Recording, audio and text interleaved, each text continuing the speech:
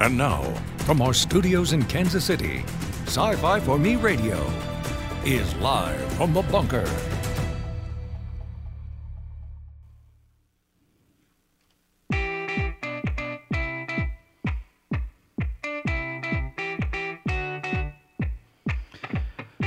Hello, everybody, and welcome. We are live from the bunker. That is the super secret underground bunker deep beneath world headquarters. I am firmly ensconced in the gold-pressed, platinum-plated throne here in the Batcave.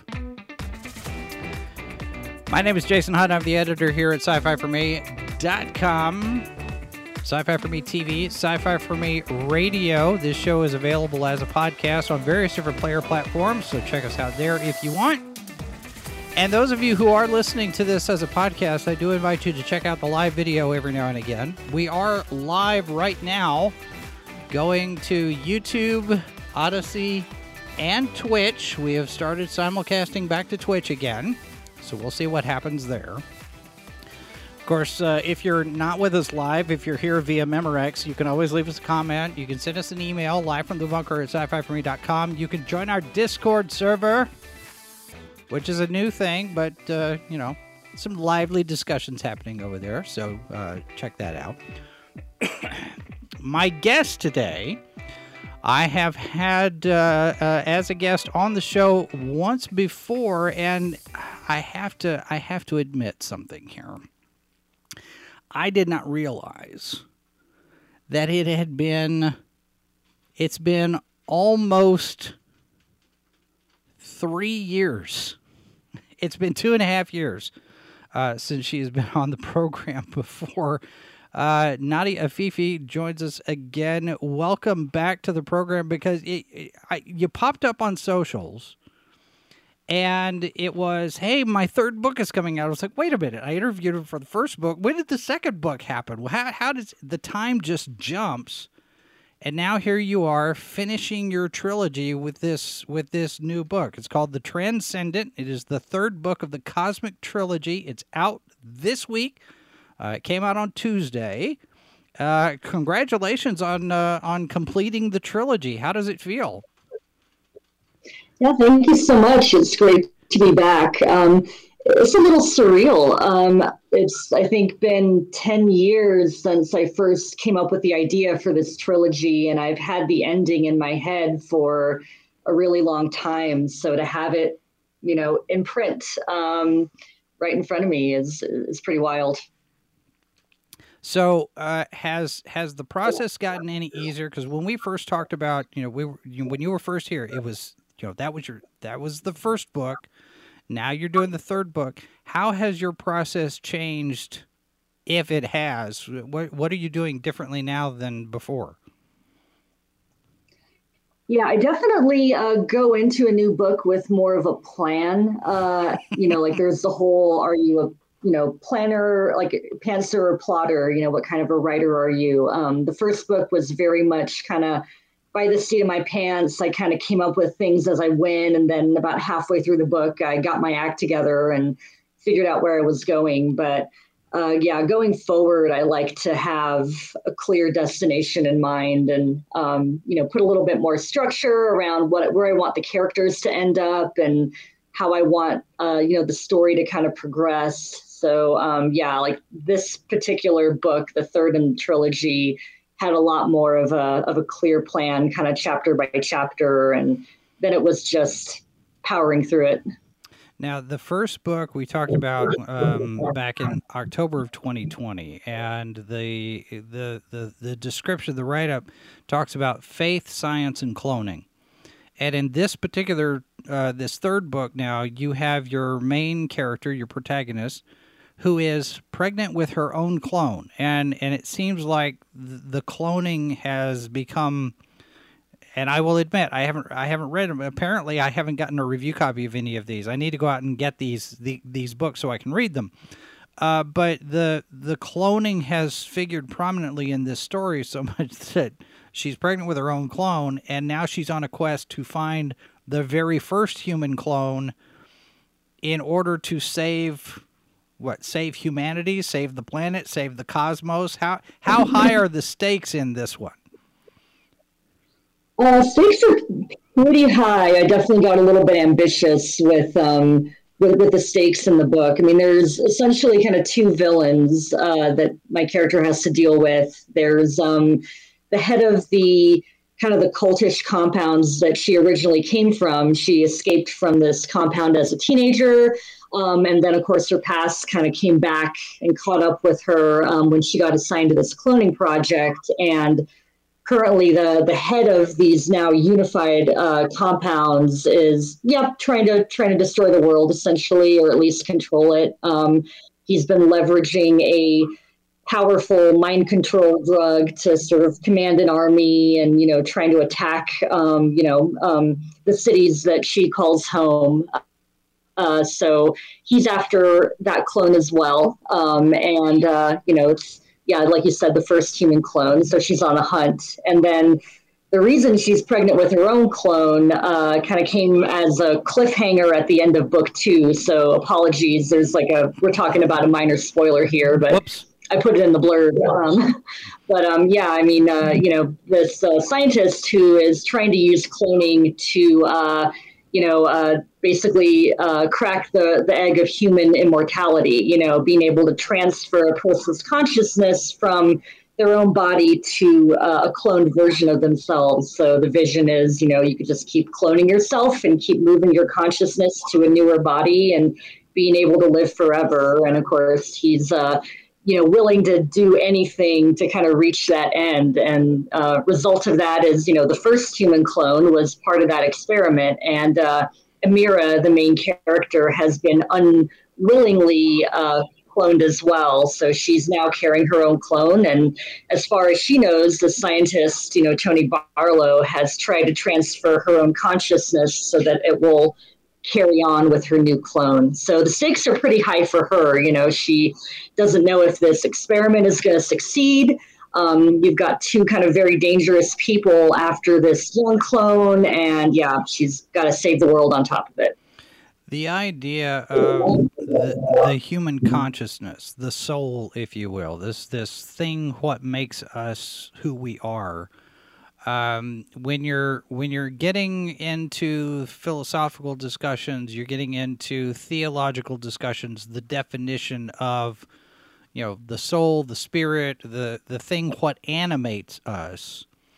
And science fiction has played with this for a very long time. This idea of being able to transfer your consciousness into a clone, into a robot. I mean, we saw this with the first season of Picard. He dies, and they transfer his consciousness into an artificial person, and Picard is now an android. And the other part of that I don't think gets as much attention in science fiction, at least not that I've seen. It's possible it's out there, but it's, there's always the talk of cloning, the actual process itself, the ethics of it. And, it's not so much a focus on what it is. What is the consciousness? What is the soul? Because I think some writers don't necessarily want to go in that direction. They don't want to touch that subject because it's such a third rail for some people. When you're planning all of this together, did that ever occur to you that we need to go one way or another? Do we have to treat certain parts of this topic with kid gloves? Did you have any trepidation at all about getting into the idea of what this consciousness, this essence, how you define it? Yeah, I definitely, I kind of wrestled with how I felt about that at the start of writing the series and, wanted to figure out where I wanted to go with it. I am very pro-cloning. I kind of reject the kind of concerns that a clone is somehow a lesser person or like a true copy of a person. So, as much as I believe in a soul or a unique kind of consciousness, I believe a clone would have unique consciousness, but my books definitely play with that though, because we don't have someone just purely being cloned. We have someone being cloned for the purpose of making the original person kind of carry on. And that's something that comes into play in a big way with this third book is, this first human clone is now like like an 8-9-year-old girl, and she's got elements of her mother and her memories and her selfhood, but also she's her own person. And part of what my character has to do is help her reconcile those two things. She's kind of victim of a very cruel experiment where she's neither entirely, the first person, but not entirely herself either. Like if you can just imagine having memories from someone who came before you and they're not truly your own. So I had a lot of fun kind of playing with that idea of, of personhood and like what makes you you. And for me, a lot of that is memory, like what you've experienced and what you hold in your mind. Well, and we've seen that play out with stories like The Bad Batch, for example, with Clone Wars and the idea of the clones developing individuality, whereas they weren't originally designed that way. They were just, these are all carbon copies of Jango Fett, and they're programmed to follow orders, and they'll do whatever you say, and that's the end of it. They're property. And yet, throughout the Clone Wars and now into the Bad Batch, we're seeing a lot of these clones, all of these clones have developed individual personalities. They're all unique. And a lot of that is, like you say, memories, life experiences, the things they go through, because they're all having different experiences, and that does inform the process of how they develop. Is there research into this that you used as part of your world building, or is this something that you've dived into in terms of the science of it, and like white papers and research documents and that sort of thing? Not aggressively. I read a couple of kind of short books about the science of cloning and getting a little bit into the ethics, but I'm not a scientist by trade, and I didn't want to write a hard sci-fi novel that really went into the how of cloning. So I'm kind of lazy. I just did the minimal level of research to make it intelligible and make it make sense. I read articles on this stuff periodically, and like human consciousness, like the concept of it is a really fascinating one to me. So I kind of, read about the latest in the trade, and then just formulate my own opinions and think, what would make an interesting or compelling story. How much of a challenge was it to balance the faith and the science aspects of it?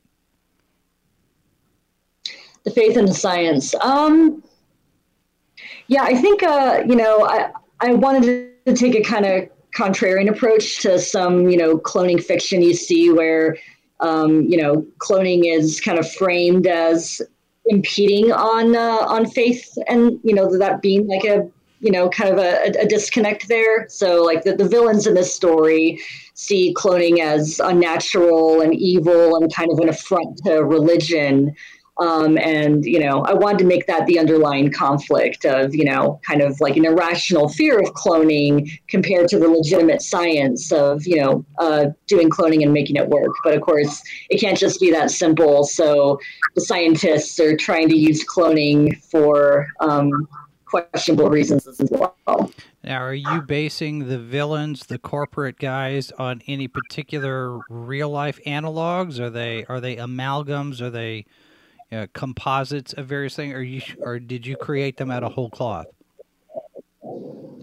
The corporate scientists aren't really based off of a particular individual. They are part of this kind of new age religious movement, and so that's kind of the other angle to the story. You've got a kind of more traditional religious cult, that's kind of the more misogyny, sort of old school kind of religious group. And then the scientists, a lot of them belong to a group called the Cosmics, who are more of, trying to take what they know about science at the time, about multiverses, about quantum physics, and reconcile it with a religious belief. And I kind of frame them as just as dangerous in their own way, because they're also trying to, fill in the gaps of our knowledge, as one of the characters says, with with faith, and they're willing to do anything in support of those beliefs. I did read a book a while back that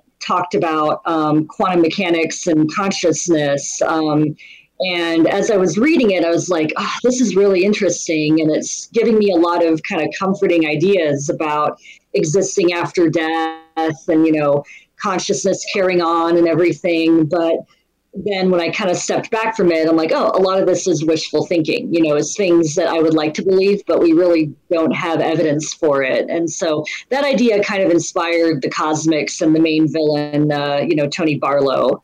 On the other side of the coin, the head of the, traditional religious compounds was kind of based on, this is going to sound a little weird, but an article I read on Vladimir Putin back when I was a teenager in Time magazine. And this was back when, he was just coming to power and people were trying to understand what makes him tick. And, the thing that it said that kind of stuck into my head was, he doesn't seem to have a real ideological position. He's not a communist, he's not a capitalist, he's not really, he doesn't have an ideological interest aside from just power. And at the time it was believed, kind of a sense of grief about Russia's loss of power and wanting to kind of, make Russia great again. I like that idea for a villain, especially, the head of these religious compounds who are generally a fanatical group and they're willing to kill for their beliefs. And here's a guy who doesn't really truly believe in the doctrine of the compounds. He believes in advancing the compounds. They're his team and they're like a group he wants to advance in terms of power and, whatever suits his interests. He will, leverage that and exploit that, but he doesn't really have convictions beyond power and seizing it. And so, yeah, I guess Andrew Resnick, the head of the compounds, is loosely based on Vladimir Putin. It sounds a little bit like Reverend Jim Jones too, in that with the Kool-Aid and stuff. So, okay. Oh yeah.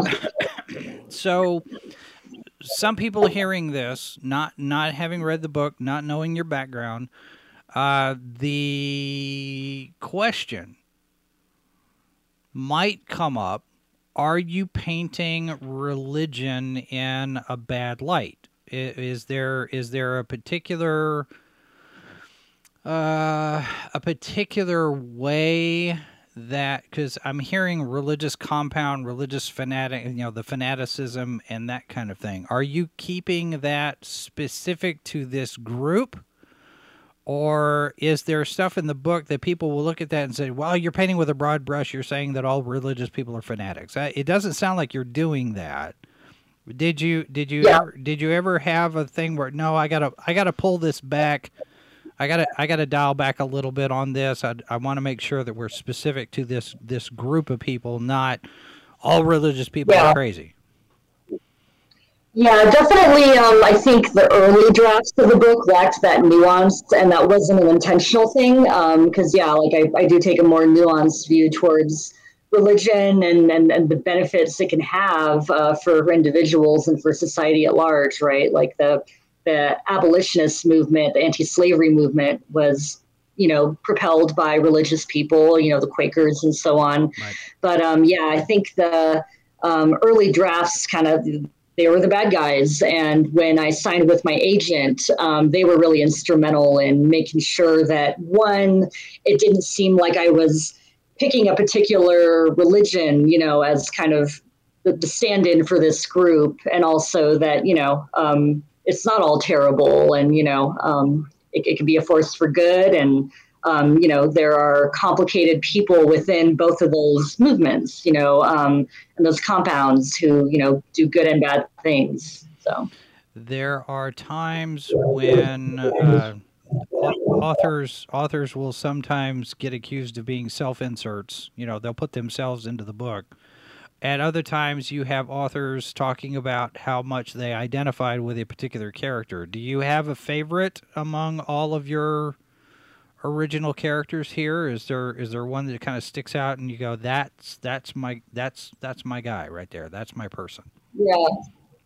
Yeah, in the first book, The Sentient, definitely the main character Mira, Rosine Hall, the woman being cloned, and the kind of snarky scientist Valerie Scene. There are elements of myself in all three of those characters. You know, I think Mira's kind of the person I was many years ago, like maybe about 10 years ago, kind of less sure of myself, very kind of eager to please and excel, but also somebody who kind of buries a lot of things and tries to make everything appear to be going fine when it's not. And then, you know, Valerie Singh kind of represented maybe more where I am right now. And Rosina's kind of my more neurotic, darker side. So I definitely pulled for myself a little bit with all those characters. And yeah, like I was definitely aware of that when writing the books, that you don't want to create either a Mary Sue character who can just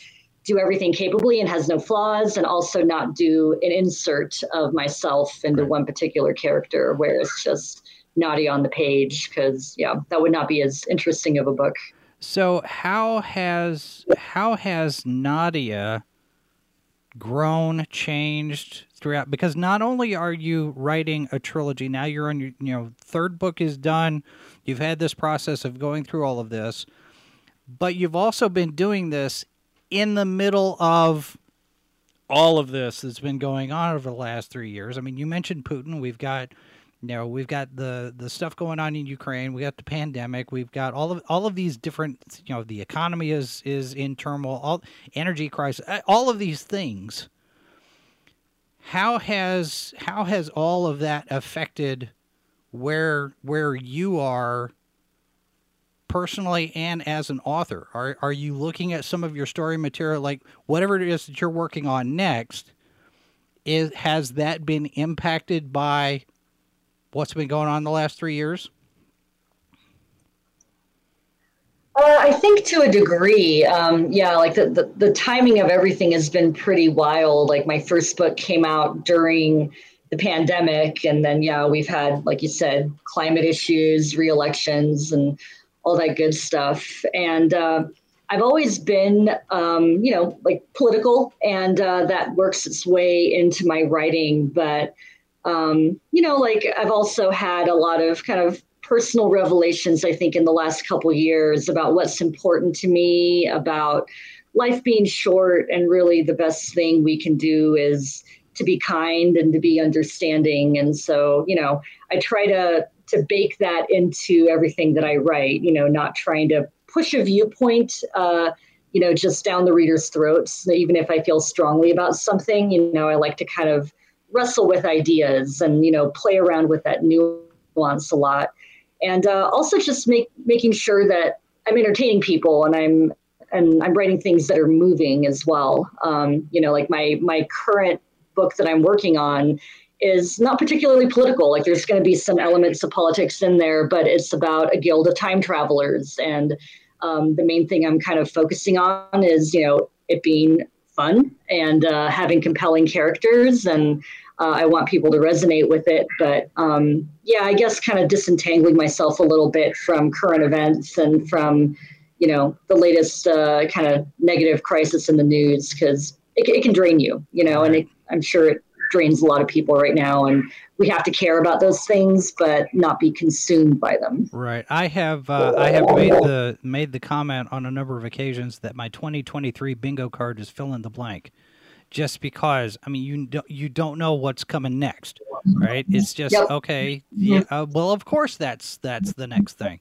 So it's been a little bit easier to not react to things as much, because I'm just in a position now. Well, of course it is. That's just the next thing. But when you're going. Objects being shot from the sky, and I'm like, there are, sure. Are the aliens? Right. Who knows? Right? It's and we've had conversations here about what kind of flying objects they are and what's next, and all sorts of conspiracy theories. And I mean, you could get pretty wild with some of this stuff. I'm finding various different discussions online about different things, and I'm like, Okay, this is not a rabbit hole I want to go down, so I'm gonna click away. But yeah, but it is a challenge, though. I would expect to keep that from seeping into the work, because it's everywhere. It's on the news. It's in our entertainment. Our celebrities are talking about it, and our politicians are doing this, and the doctors are doing this, and corporations this, and all of these different things. Did you find yourself coming up with various techniques? Do you have to remind yourself? How do you avoid current events from seeping into the story so much that it dominates the story? Yeah. Having beta readers is definitely helpful to get like an outside set of eyes on things, like to make sure I'm not going down a rabbit hole.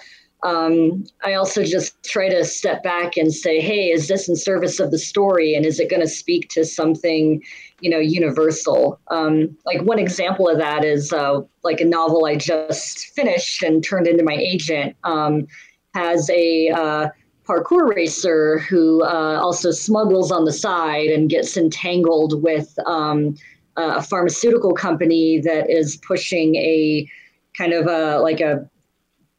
basically a torture drug, but it can cause like extreme time dilation, where a week feels like a year, and people can use that for all kinds of nefarious reasons. So you've got the big bad corporation thing, and then you've also got a theme in the story of like fake news and, manipulating, media and online communities, and, companies going in there and planting confusion and playing two sides of an issue. And that's the thing I'm really into as a journalism major. Like I've got a background in journalism, so, anything media related, I'm always interested in. But yeah, as I was writing it, I had that question of, it'll be buzzworthy if I'm doing interviews on this stuff and I can talk about it, but is it going to resonate, 5 or 10 years from now? And, is it going to connect with people? And I think you try to write it in a way that's, that speaks to something universal. And like, I think our distrust in institutions, not being able to trust information or people's perception that they can't trust media is going to be a thing that's with us for a while. So if you write it in the right way, I think it's a good topic. I think that's something that is probably going to haunt the media more than anything else, probably over the next, 10, 15 years maybe, because, surveys are saying now people trust the media less than they trust politicians. And that's saying a lot, because not too many people trust politicians. I think it's something like 26% for Congress, and it's a mess. And, it's something that's taken the last 100 years to get where we are. It's not going to be something that gets fixed overnight, but it's also something that, we kind of did it to ourselves, and it's people not paying attention to those institutions. And now suddenly you have, corporations like BlackRock and Vanguard and Disney owning everything. And now how do you extricate yourself from all of these, monopolies, essentially? You've got just a handful of companies that own all of it. And that's a thing. And actually, that might be a topic for a novel. That's for sure. Yeah. Yeah. Yeah. And then when you can't trust, media and institutions, then you kind of just go with whatever you want to believe, right? It's like we all have like those people on Facebook or whatever social media that just share anything that they agree with, and it's a fake image or it's a fake story, and you can't convince people not to question the source, right? Because they believe what they want to. Yeah. All right. I want to pick up the thread on that here right after the break. We're going to really quick throw a spot in here for Google to interrupt us. When we get back, we'll continue our conversation with Nadia Afifi right after this. Don't go anywhere. Our transmitters are made from handwavium. This is Sci-Fi for Me Radio. Hi, this is Timothy Harvey.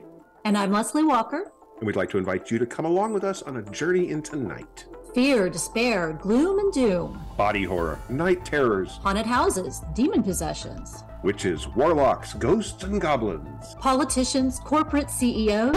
Wait, no, that's not this show. Never mind.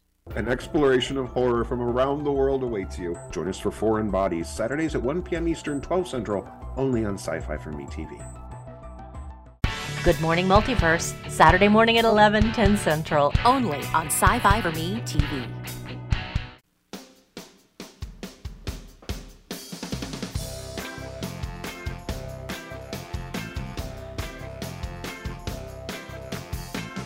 I think this sign maybe epitomizes a little bit of how things are. I am so far behind on so many different things. Due to the current workload, the light at the end of the tunnel has been switched off. It was a candle anyway, and I don't know that it's anything really that is ever coming back. I don't see an end of the tunnel.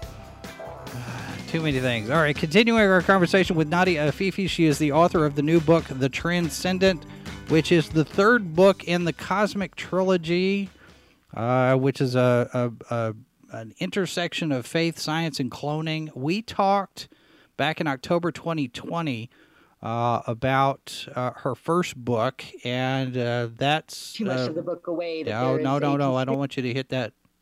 But there it is. I'll put the link to this conversation in our notes after we get done here. I want people to be able to see that as well.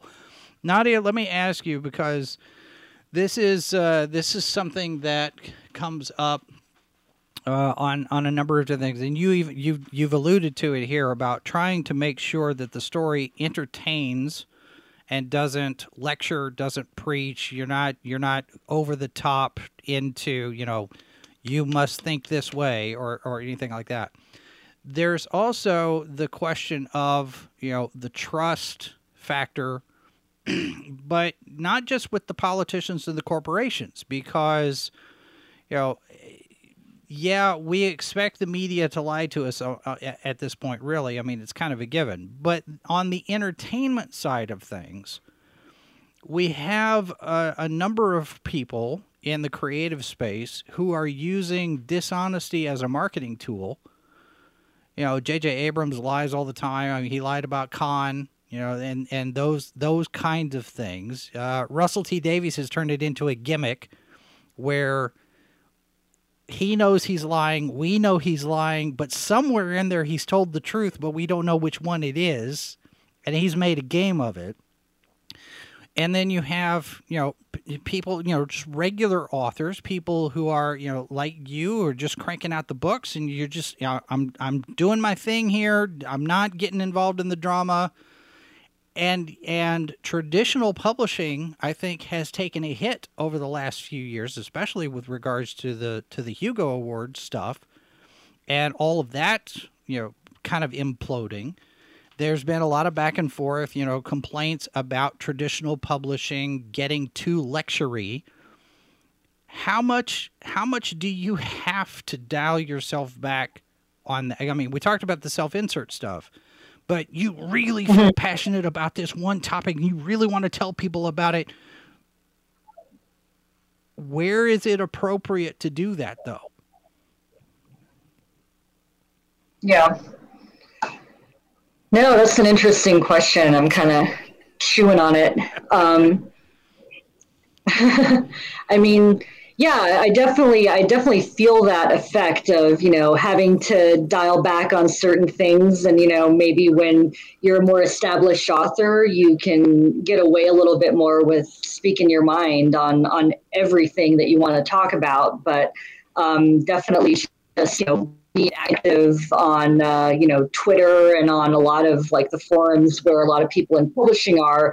You got to be careful about your branding and your framing and, how you kind of present yourself and your views. And, for the most part, I think I'm able to be pretty candid about the things that are important to me and that I care about. But it definitely drives a lot. And I think it also, kind of drives to a degree how books are picked for traditional publishing and, what kind of, makes it past that editorial board. And I'm aware of that also as, like I'm a white author. I have a lot of privilege, but I'm also Middle Eastern. I'm half Palestinian, and I want to be able to write about my experiences and write Arab stories as well. But I'm always conscious of how you frame things and what kind of Arab stories are realistically going to get published, and also are people in traditional publishing who are mostly white and non-Middle Eastern. How are they going to perceive it, or are they going to be nervous if I'm covering a topic that they're not sure how it's going to be received? So it's definitely a little bit of a minefield, and I wish it wasn't that way, but you kind of just have to learn to navigate the waters. Yeah. Now, have you had these kind of conversations with the people at Flame Tree Press? Because some publishers are a little bit more inclined to lean into the politics than other publishers. I mean, you can compare Tor and Ban, for example, with how they approach what kind of stories they tell and how they're marketed. Did you have discussions with Flame Tree over what kind of stories they're interested in and how we're going to market this? What kind of things that you should or shouldn't say in the interviews? Because a lot of times it's up to the author to do all the marketing. Back in the day, your publisher would put a bunch of money into it and they would market the book, especially if it was a top shelf big name.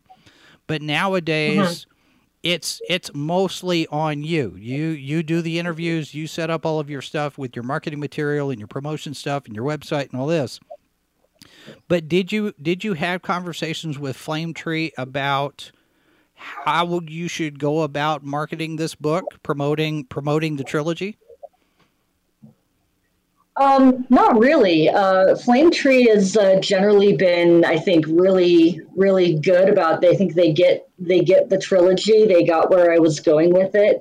They understand me, and I've felt very supported by them. And they haven't really seemed to have any concern about the political element of the stories. I mean, when we put marketing material together, I answer questions about cloning and the ethics of cloning and all that good stuff. But it's never been a thing I've had to kind of sit down and talk about with my current publisher.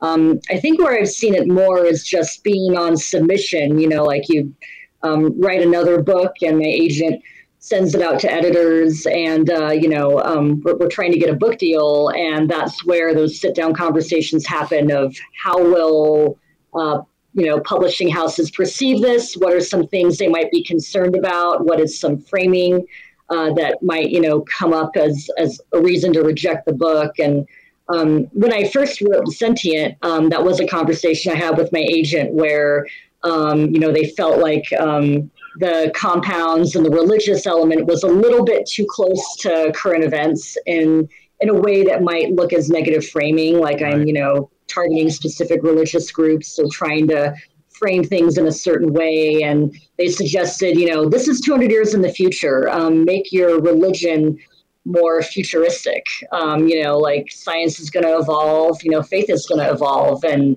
it was a great idea. And when I rewrote it that way, it made for a better book. So, it's not always bad. Sometimes having that awareness will make you more creative and result in a better end product. Yeah. But, I have seen it frequently said that it's easier to write in the far future than it is to write in the near future. I mean, you're only 200 years ahead, projecting 200 years out. Mm-hmm. And yes, humanity will evolve, processes will evolve, technology will evolve a certain extent in that amount of time. But also, look at Star Trek in the 1960s, which is set 400 years in the future, and we already have all of this technology that was projected there.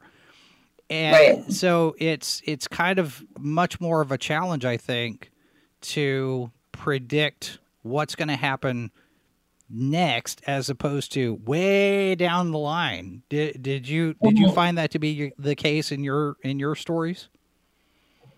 Yeah, I think going further into the future does give you more to kind of play with. You know, you can have things go in all kinds of different directions, but still keep it grounded in themes that are, speaking to the here and now. And I mean, that's part of what I love about science fiction is I can talk about things that hit close to home, like growing up in the Middle East, like women's rights and all of that. I can touch on that, but I can do it in a world that feels very different and very removed from the present.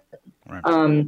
Although I do think near future sci-fi can be fun to read for that other angle of it, like Paolo Bacigalupi, who wrote The Wind-Up Girl.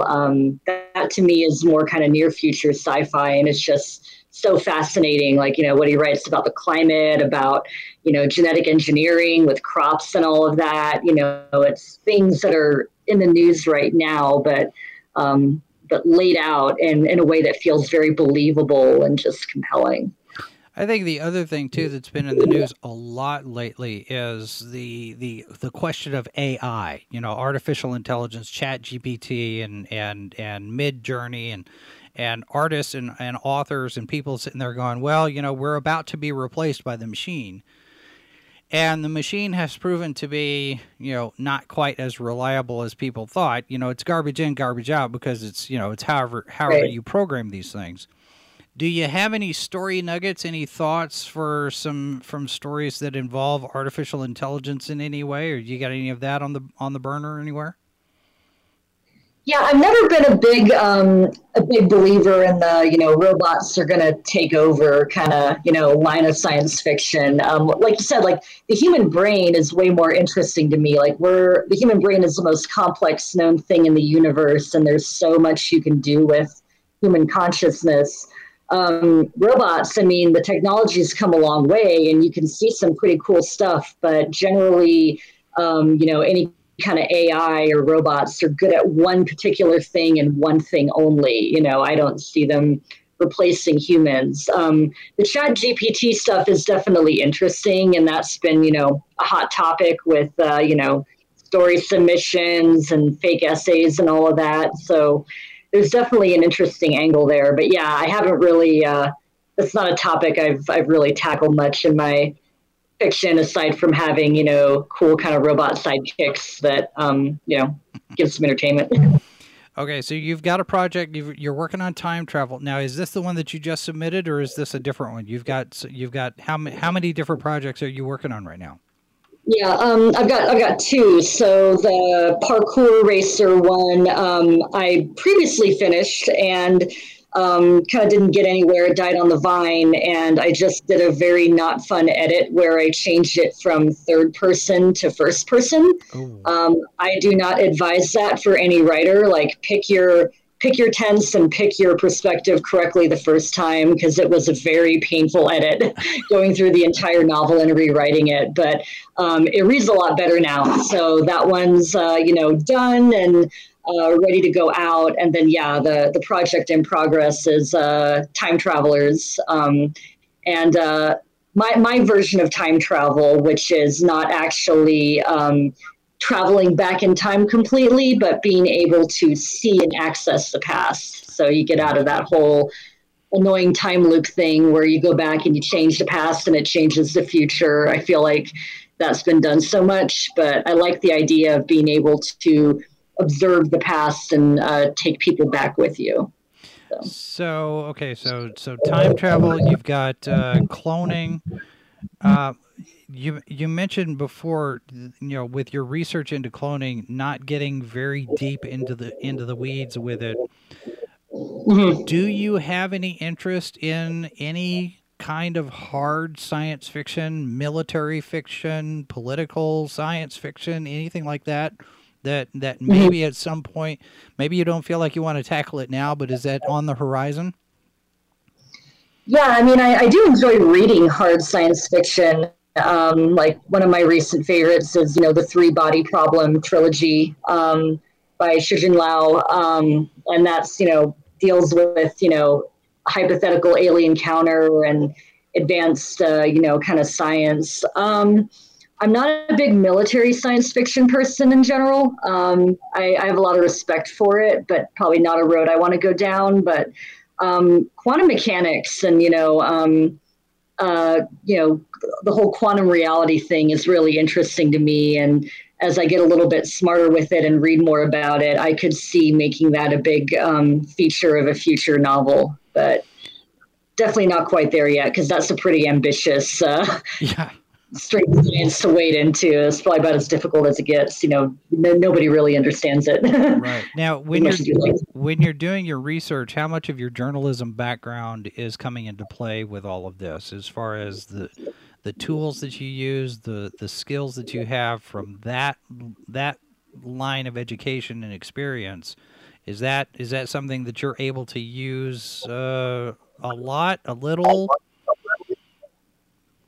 I said a little, like back when I was doing journalism or in J school, you had all of these, repositories you could go into and places where you could go and do concrete research. Like I used to go to libraries and look up old, newspaper clippings from like the 1920s and all of that. And I don't really get that fancy now. I'm mostly just Googling, but I do believe in reading books on the subject and finding out who the experts are and who the authorities are. So you're not just looking at a clickbait article and, if you want to learn a topic, really getting into it.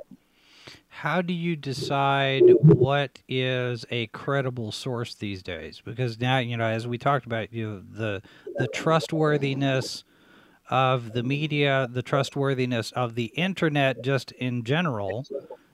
Social media has proven to be problematic in with the algorithms kind of giving you the algorithms feed you what you want to see type of thing, right? We get a lot of confirmation bias into all of that. There's that feeding into it.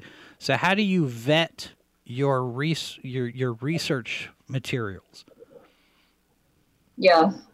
I think you look kind of broadly at, who's covering the subject, who is considered to be an expert across the board, but also looking into the people writing about a subject and looking at what else they talk about and what their motives are. Because, I've run into that where you're looking at something and they seem to be very knowledgeable, but then they're only presenting one angle of a story and one side of a story, and they have an agenda, and that's not always a bad thing. Like all of the great muckraking journalism, back in the day where you had Upton Sinclair and Ida Wells and all of that, looking into things.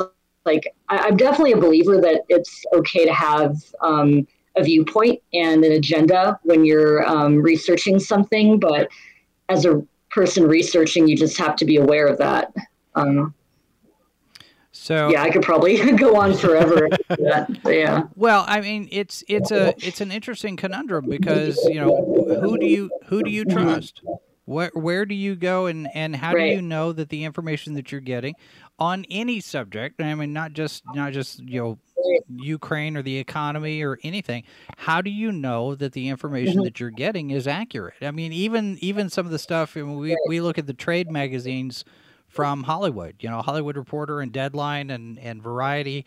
How do we know? We have frequently discussed the fact that it appears more often than not that those are just PR mouthpieces for the studios. They're not actual journalistic, we got to dig down and find the truth of the thing. It's here's the latest press release from Disney, from Sony, from Universal and whatnot. And it's only as good as it's not even as good as the paper it's printed on because it's not printed on paper anymore. But, you have to sit there and kind of look at everything with a certain amount of skepticism, bags of salt at the ready, because we're just at a position now where you can't trust anybody. Right. And the whole going out for diverse opinions doesn't always, give you the information you need as well. Like Ukraine is an example. If you go with like a very Ukraine-based person versus Russia Today, you're going to get two very different viewpoints, but, the truth could be somewhere in the middle of those two. You don't get or like, Israeli-Palestinian conflict is the same one. That's one that's near and dear to me. You could follow news from both sources and you'll get that nuance, but everything will have a strong slant to it. So I don't really know the answer to it. So I totally agree with having a healthy dose of skepticism, but I think the emphasis there is healthy. Like if you're too distrusting and cynical, then you kind of go the route of, well, I'm just going to share this meme on Facebook because it has the same weight to me as a New York Times article. But, having healthy, proportionate levels of skepticism in what you're reading, or kind of just asking yourself questions as you're consuming information, thinking, what would it take for me to change my mind on this topic, or what additional information would, cause me to rethink something? It's a healthy way to consume media in this day and age. I would think that being able to access time travel in order to discern truth about certain events would be helpful. Yep. Are you diving into a little bit of that with what this story is? Is like, oh, it actually went that way, not this way. Yep. There's some of that in there. Oh, 100%. Yeah. Like there's one of my characters works for a kind of a futuristic kind of fascist government in Britain. And, she works as like a tour guide for going back into the past and showing people like, Anne Boleyn being executed or this king being coronated and so on and so forth. But yeah, because when you go back into the past, you sometimes learn that things are different from what the history books told you. Her government employer is very kind of restrictive on what they will show in the past, and then that becomes an angle elsewhere. People can learn what happened to their ancestors with a historical event. And, I could get into the religion thing as well. What were these religious figures really like? Yeah. So there's a lot to play with, and that's definitely going to be a significant part of it, which is fun. There's a little bit of a 1984 vibe to that, right? History's written by the winners. Yeah. Or you get into the case like with the Roald Dahl books, where we rewrite what actually was written. And, that becomes a concern now because, who's next? You have a number. I mean, R.L. Stine apparently has been rewritten, and he didn't even know it. And right. you've got these, people out there that they're going, this is wrong. Sensitivity readers, fine. You want to employ them, okay, but changing things from the past, you're basically rewriting history. You're not looking at the opportunity to say, okay, our culture was X at this point in time. Fiction is just as much of a time capsule as any historical document or, any kind of an event like a memoir or a diary or anything like that. You can also look to fiction as this is what it was like back then. This is what the influence was. This is what the culture was. Are we in danger of losing that, do you think? I think so. I was actually just talking to some friends about that very topic recently of like I think it was Lord of the Flies, that they were removing references to like Piggy and, kind of body shaming language. And I'm pretty PC and progressive on things, but I do draw the line at retroactively rewriting text and removing problematic elements. I don't think it really, like you said, sensitivity readers are great and everything, but it doesn't really serve us to rewrite that history. I think you just have to look at things in the context of the times and make that part of your analysis. Like I love classic Russian literature, Dostoevsky and all of that. Do they have problematic views towards women and how they depict female characters? Absolutely.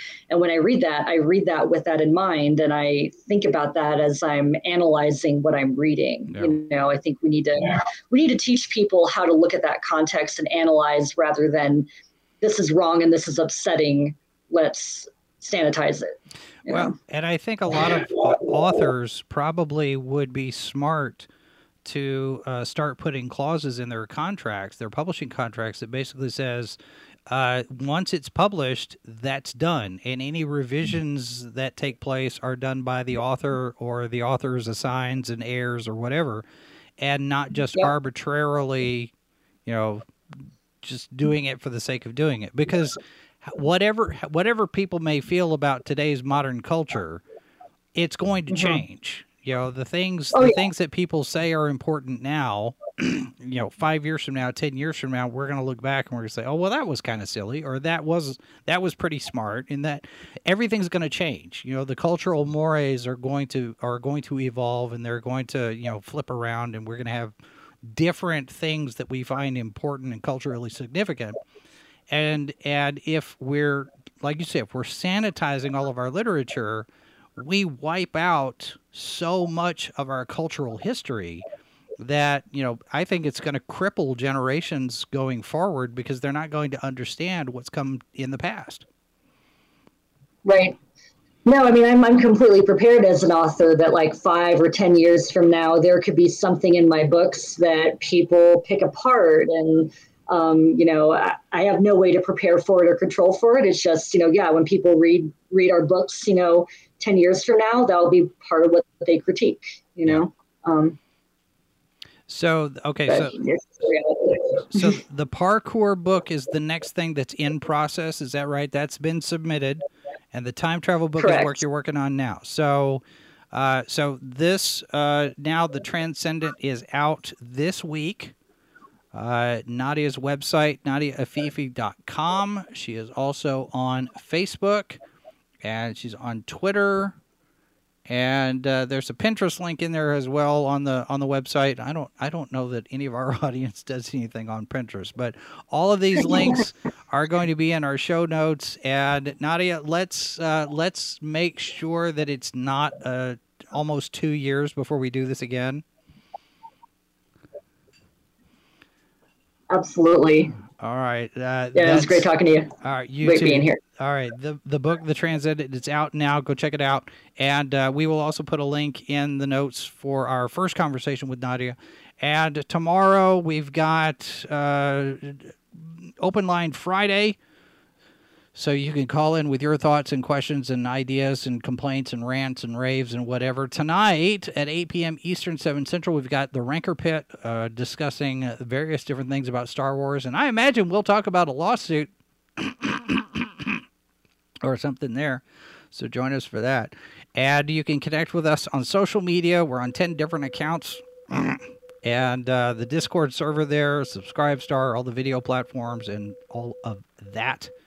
So connect with us any of those places where you're comfortable, and we will do this again tomorrow. Thanks very much for being here, folks. Remember, there are 4 lights. This has been a presentation of SciFiForMe.com. Copyright 2023 by Flaming Dog Media, LLC. All rights reserved. No portion of this program may be retransmitted without the express written consent of Flaming Dog Media. You're listening to Sci-Fi for Me Radio.